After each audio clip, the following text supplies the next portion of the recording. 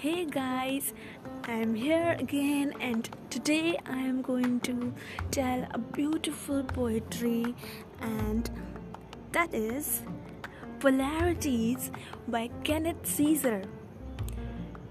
Sometimes she is like sherry, like the sun through a vessel of glass, like light through an oriel window in a room of yellow wood.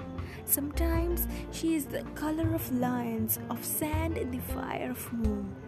Sometimes as bruised with shadows as the afternoon. Sometimes she moves like rivers, sometimes like trees, or tranced and fixed like South Pole silences. Sometimes she is beauty, sometimes furry, sometimes neither.